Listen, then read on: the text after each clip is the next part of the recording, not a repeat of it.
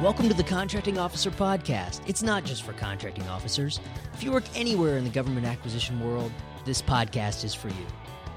Whether you work for government or industry, we're here to help you understand just a little more about how the other side thinks.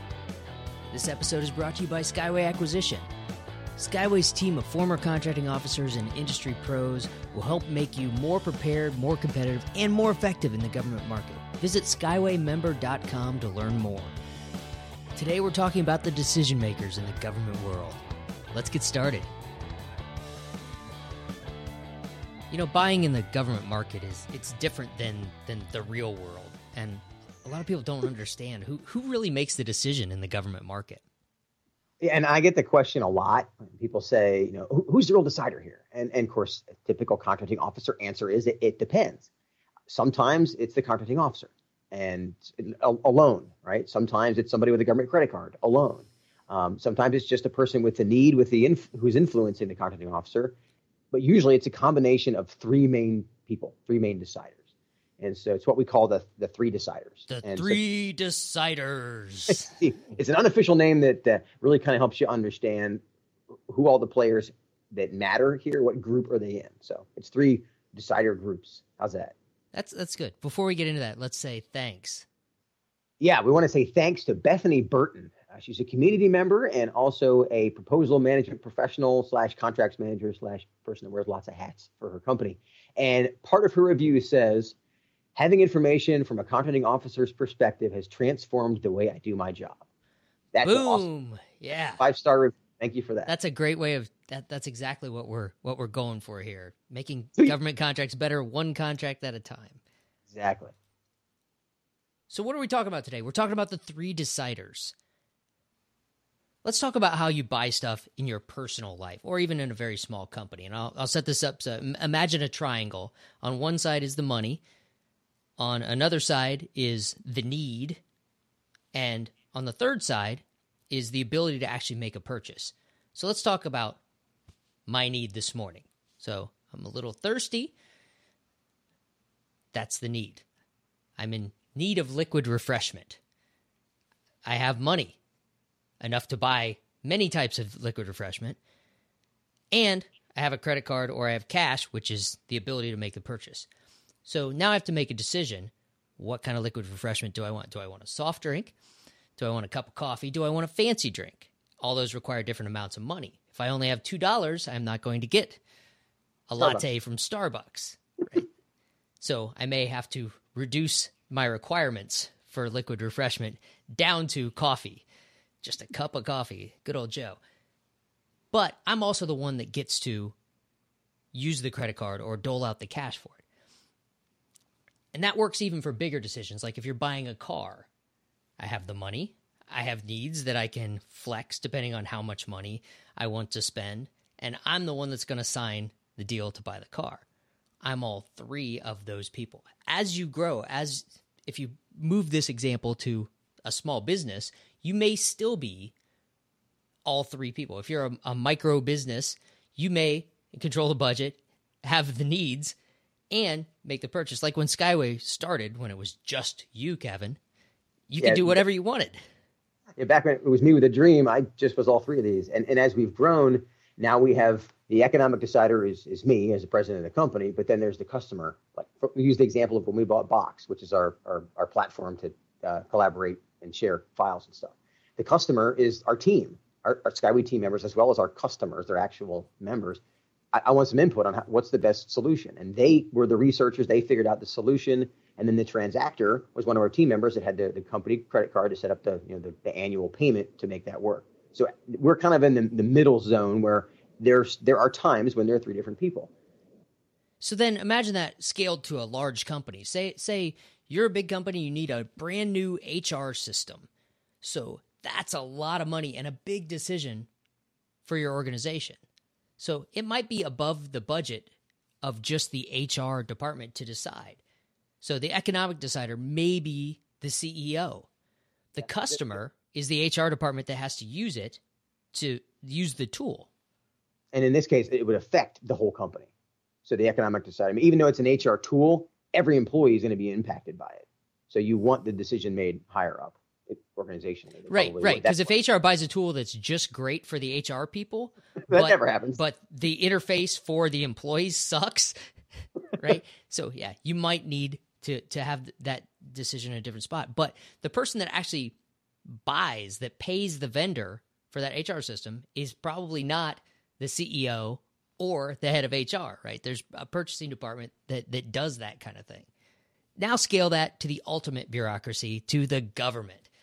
And this is where we can really talk about who are the three deciders, because I think it's easier to define. There's three sides of that triangle. There's money, there's a requirement, and there's a person that can actually buy the thing, make the transaction.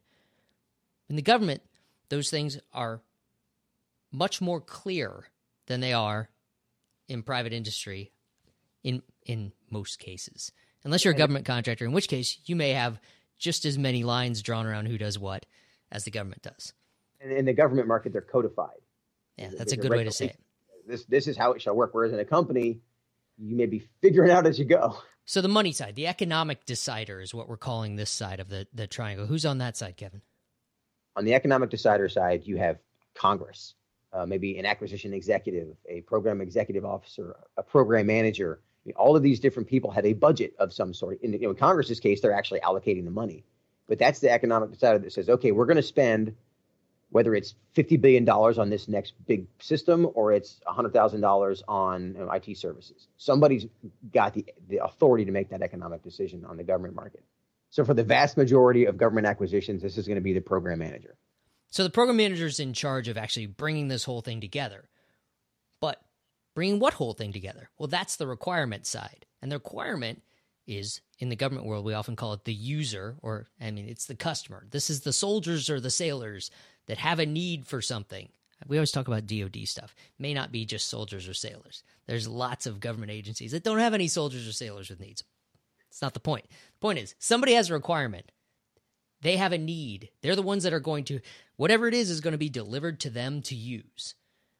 Yeah, they're the ones who want you to award the contract, because at the end of the contract, they get something. Right. That's why you're doing this whole thing. They're the ones you're actually serving with the whole contract process. But neither one of these deciders, the economic decider or the user, the customer, they can't actually make the purchase in the government world because only a contracting officer has the power of the pen. And in most cases, for small acquisitions, the contracting officer is really the decider. There's a requirement and there's money, but those people aren't really involved in the I'll say simple type of buying activities. The CO has much more power and responsibility to actually award a contract to somebody who can do the work. And right. So the user may have the ability with a government credit card and a micro purchase, but if you're above the micro purchase threshold, the contracting officer is involved in some way. And so now you have all three of these people. You have the person with the money, the person with the need, and the person that can actually make the transaction happen. Now you have to have all three of them, and they're codified. And one of the things to point out here is that, speaking of being codified, the contracting officer cannot work for the other two. That's why contracts has its own stovepiped organization on the organization chart. Because you think about that as a taxpayer, you don't want the user to be able to say, "Hey, go buy this," and the contracting officer's appraisal is tied to whether or not they do that. Yeah, you're not going to get a raise unless you do this illegal stuff, right? You don't want that to be able to happen, right? Contracts people they're kept separate through a separate reporting chain so that they can stand up for all the rules and the compliance stuff that probably the users hate. But that's how our government works, right? Somebody's got to keep an eye on that. And if they can be influenced to break the rules for personal gain, that's bad. So generally, contracts people are kept in a separate chain and can always say no without any ramifications to their career. And by say no, I mean say no to breaking the law, not say no to actually getting stuff done and getting progress done. Let me talk about how this fits in the acquisition time zones. This actually spreads itself throughout all of the acquisition time zones. This isn't an execution time zone thing. We're talking about deciding what to buy. We'll get into specifics about the time zones later. Let's talk about why this is important. Why are the three deciders important? The economic decider is important because they're the one that actually holds the purse strings. You can't buy things, you can't move the needle for an organization if you don't have money to do so, right? So in general terms, the economic decider, they control the obligations, they're concerned about expenditure rates. They're concerned about colors of money. They're the one who decides we're going to do this. And they're usually at the top of the pyramid in the organization is kind of how to think about it. Yeah, let me clarify. The government has specific rules about, because we have colors of money, which is a separate podcast, your money's only good for a certain period of time. So the government has rules about how fast you have to obligate that money and how fast you have to actually expend it. And if you're on the government side and you don't get an acquisition moving and obligate that money, and if the contractors don't spend it fast enough, the economic deciders may pull it back and use that money for other things that they're allowed to use it for. So it's a different world, but there is someone that cares about the money and how fast it goes out the door, because in the government world, money expires. It has an expiration date. All right, sorry. Yeah. Side thing. Move on. That's a very good point. That's one of the things the economic decider cares about is whether or not the money's getting used. So what does the customer care about? Well, customer wants their stuff like yesterday. I mean, they either want the service that the contract is expiring and they need to be renewed, or this is something they've never gotten before and they want to make sure they get it. They care about the mission. That's what they care about. They care about getting the work done. Right. If you have a building and part of it's falling down, you want it fixed now. You don't want to wait on the acquisition process to decide who's going to fix the building. Yeah, exactly. They have their own focus, which is get me what I need. And then the transactor, what do they care about? Well, they care about the acquisition strategy. They care about the review thresholds. Who's actually going to be looking over my shoulder? Do I have to compete this? With whom? Can I do a direct award, the source selection process? Do I use GSA, et cetera, et cetera? A lot of moving parts in there, but that's what they care about is I need to be able to buy this because I'm trying to take the money from somebody who gave it to me to buy something for somebody who needs it. So that transactor is sitting between the two of them, hence the triangle. Let's talk about the specific reasons why the government should care about this. First, government folks, don't assume that industry understands who has the power to decide. Yeah, that was a great example of the things that I didn't know that I didn't know. I thought people knew this stuff. Yeah, the big companies definitely do. Don't tell me that Boeing doesn't understand who does what when in the government side. But as a small company entering the government market, you may be interfacing with one person who has absolutely no power to impact whether or not you get a contract. You have to know who has that power. And all three deciders are involved in the acquisition process. But consider how much each one is involved at different periods throughout the process. So let's get back to the time zones with this. Who has the lead in each acquisition time zones? If you're in the requirement zone, the economic decider and the customer have the lead because they sort of have to match up. The customer may have $1 billion worth of ideas that they want. I need all this stuff. But if the budget is $50,000, there's a mismatch. So those folks have to get the amount of money they have and the needs sort of aligned in the requirement zone. In the market research zone, we move on to where it's really the customer who's looking out for their needs and the contracting officer that's sort of running the market research. More in the lead, the economic decider is a little bit in the background at that phase. When you get to the RFP, we try to keep things a little more controlled.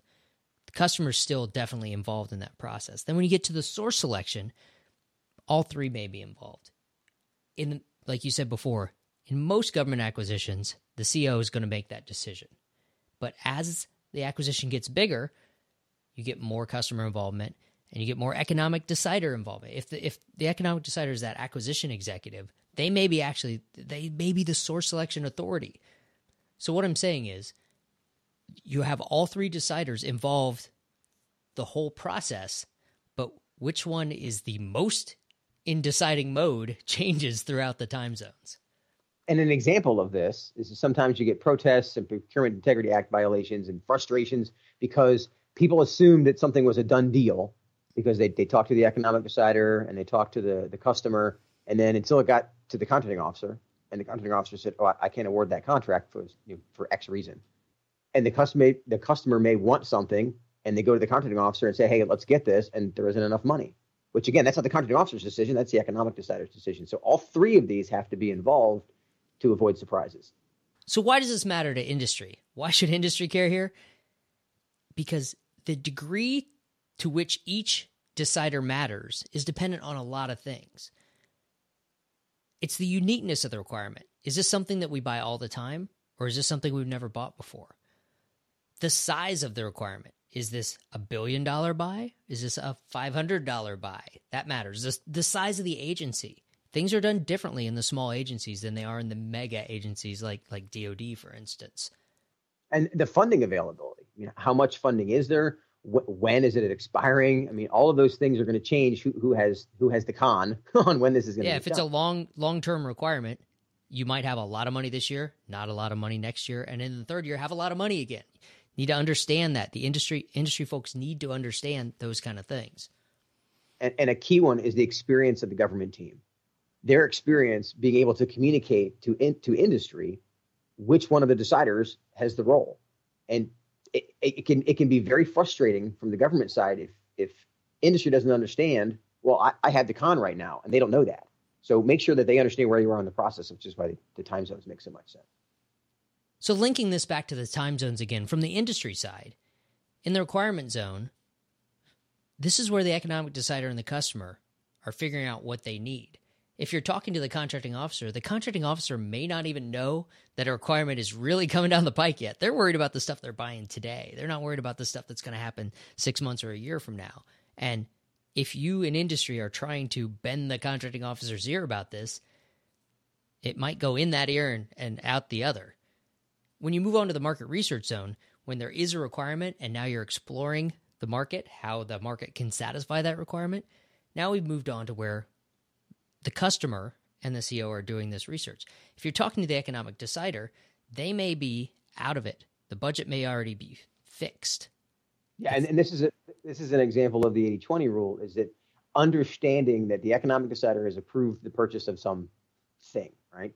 And you sell that thing. When the RFI comes out, the request for information about should this be a small business set aside, et cetera, if you're still talking to the economic decider, in their mind, they're like, I don't care whether it's a small business set aside. I approve them to go buy it. Stop emailing me about that's whether somebody else's job. Exactly. You're distracting them. When we get to the RFP zone, this is where, like I was talking about before, the contracting officers and the customers, they're the ones involved. And in the source selection, well, you can still try to influence, but what's written in the proposal and what was in the source selection plan, how they're going to evaluate things, is really taking a lot of power right now. It's not so much the people. That's where the process is involved. Yeah, and that's a good point here, is that from an industry perspective, you're really only going to be directly involved, interacting during those first three. They're in the requirement zone, the market research, and the RFP zone. By the source selection zone, you have you have a hard time getting an audience with anyone involved with the source selection, right? Yep. If you're trying to influence them now, you might be too late. Yeah. And so understand who the decider is at each point is important. But on top of that, this is risky, is if you're targeting who you think it is. And so the example I just gave about talking to the economic decider when they're no longer really involved in this part of the process. The only thing worse than not knowing who the decider is talking to someone who you think it is when it's not really them. Right, because you're wasting your time and theirs. So here's why all three players are important. If you have the economic decider and you have the user, you have the money to go buy something, you have a need for it, but you don't have a contract. You have no way to get it from industry. If you have an economic decider and you have a contracting officer, you've got money and a really great acquisition strategy to buy the wrong thing. And then if you have the user and the contracting officer, you have a really awesome requirement, a really great acquisition plan, but no money to buy anything. So you got to have all three of them. Otherwise, you're all just kind of no money to buy anything. That never happens in the government world. Exactly. How many IDIQs are out there with a $500 million ceiling, but really no funding? And that's a great example of what happens when you only have 2 out of 3. So make sure, from an industry perspective, I'll throw this in there, make sure that all three are involved, because that's a great example of you just won a seat on an IDIQ contract that the economic decider doesn't care about. That's where you have that big party that you won a $500 million contract that you're only going to get $5,000 on ever. And you spent, $100,000 winning it. All right. That's a good place to wrap this up, Kevin. So my wrap-up points are, which zone are we in and who cares the most during this zone? Which decider has the most influence at which point in the process? And don't ever assume one of the three is out of the discussion, even if they're in there in a small part. So the economic decider isn't really boots on the ground during the source selection zone. But at the end, if they're the economic decider, they absolutely are. Yeah, if the money goes away. Yeah, if they decide, you know what, we're not going to fund this, we're going to cancel it, which they're the one that would decide to do that. So make sure you understand that they're involved in each piece. And they may be less active at certain points, but they're still there. Yeah. And I'll just wrap it up by saying government acquisition is different from the way that you buy things for yourself, where you're all three deciders. It's different from the way that a small company could operate, where that solo entrepreneur may be all three people. It may be different from the way that non-government companies operate, who don't have to follow all the rules that government contractors have to follow. And what you need to remember is, if you treat it the same as the way you buy things yourself, you're going to be disappointed in your success in the government acquisition world. We've mentioned the Skyway community a few times in this episode. And so if you're listening and you're curious about the Skyway community in general, go to skywaymember.com or just email me at kevin@skywayacquisition.com and we can chat about it. And with that, thanks a lot, Kevin. I'll talk to you later. See you, Paul. Okay, that's it for this episode, and we really appreciate your feedback. Send your questions, comments, or complaints to me at paul@contractingofficerpodcast.com. Thanks for joining us.